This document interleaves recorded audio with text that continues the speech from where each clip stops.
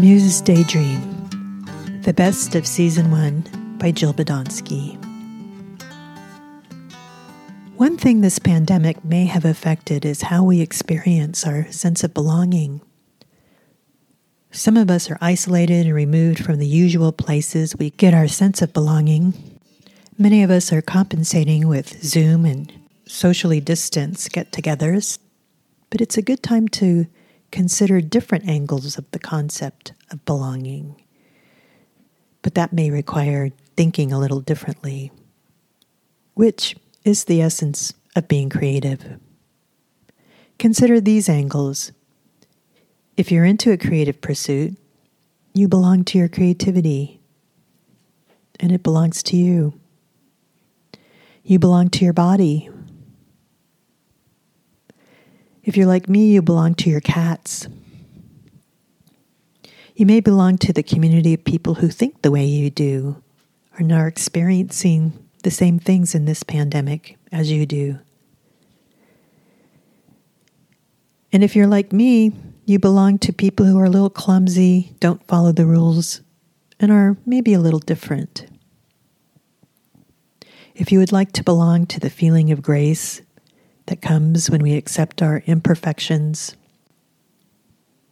listen for the first time or again to one of my favorite episodes of A Muse's Daydream, Shepherd's Pie. You're invited to belong to the same flock I do. Thanks for listening.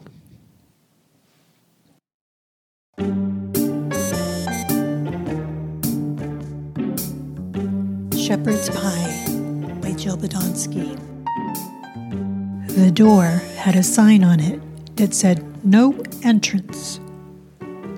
So I climbed through the window. Legs first, flailing and feeling for a surface to land on. Found one. Whoops. I stepped in the shepherd pie sitting on the table, and a voice in my head said, "What's the matter with you?" And I felt mashed potatoes seeping into my Converse sneakers. I am familiar with the concept of clumsy, but this is the first time it included mashed potatoes. It smelled good, savory, just the right amount of garlic. People were gathered around the table with the casserole of the shepherd's pie within which I had my left foot. They were saying grace. I've also never been clumsy in the middle of grace. Much to my surprise, they all just smiled and passed the applesauce. Not sure what to say. First thing that came to mind is, well, anyone know why I wasn't supposed to come through the door? A lady wearing a wide-brimmed black hat with a daisy and a polka dot band replied, "Honey, none of us were supposed to. We all stepped in the shepherd pie. We just feed it to the dog." Everyone laughed, and I realized I wasn't alone, which felt a lot like grace. I sat with the flock and had applesauce and then a lovely cobbler with apples and cinnamon and whipped cream. And then I went home and wrote this. Sometimes we're clumsy.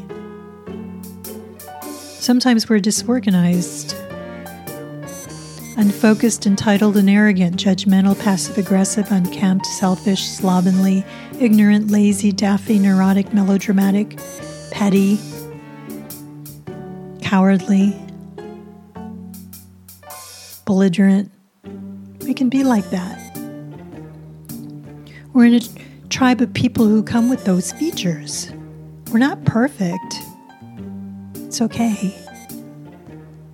Sometimes we are decent, generous, kind people. That's okay too. We're not alone. We have a flock that we belong to, even if sometimes it doesn't feel like it. When we're ourselves and climb through windows, we find them.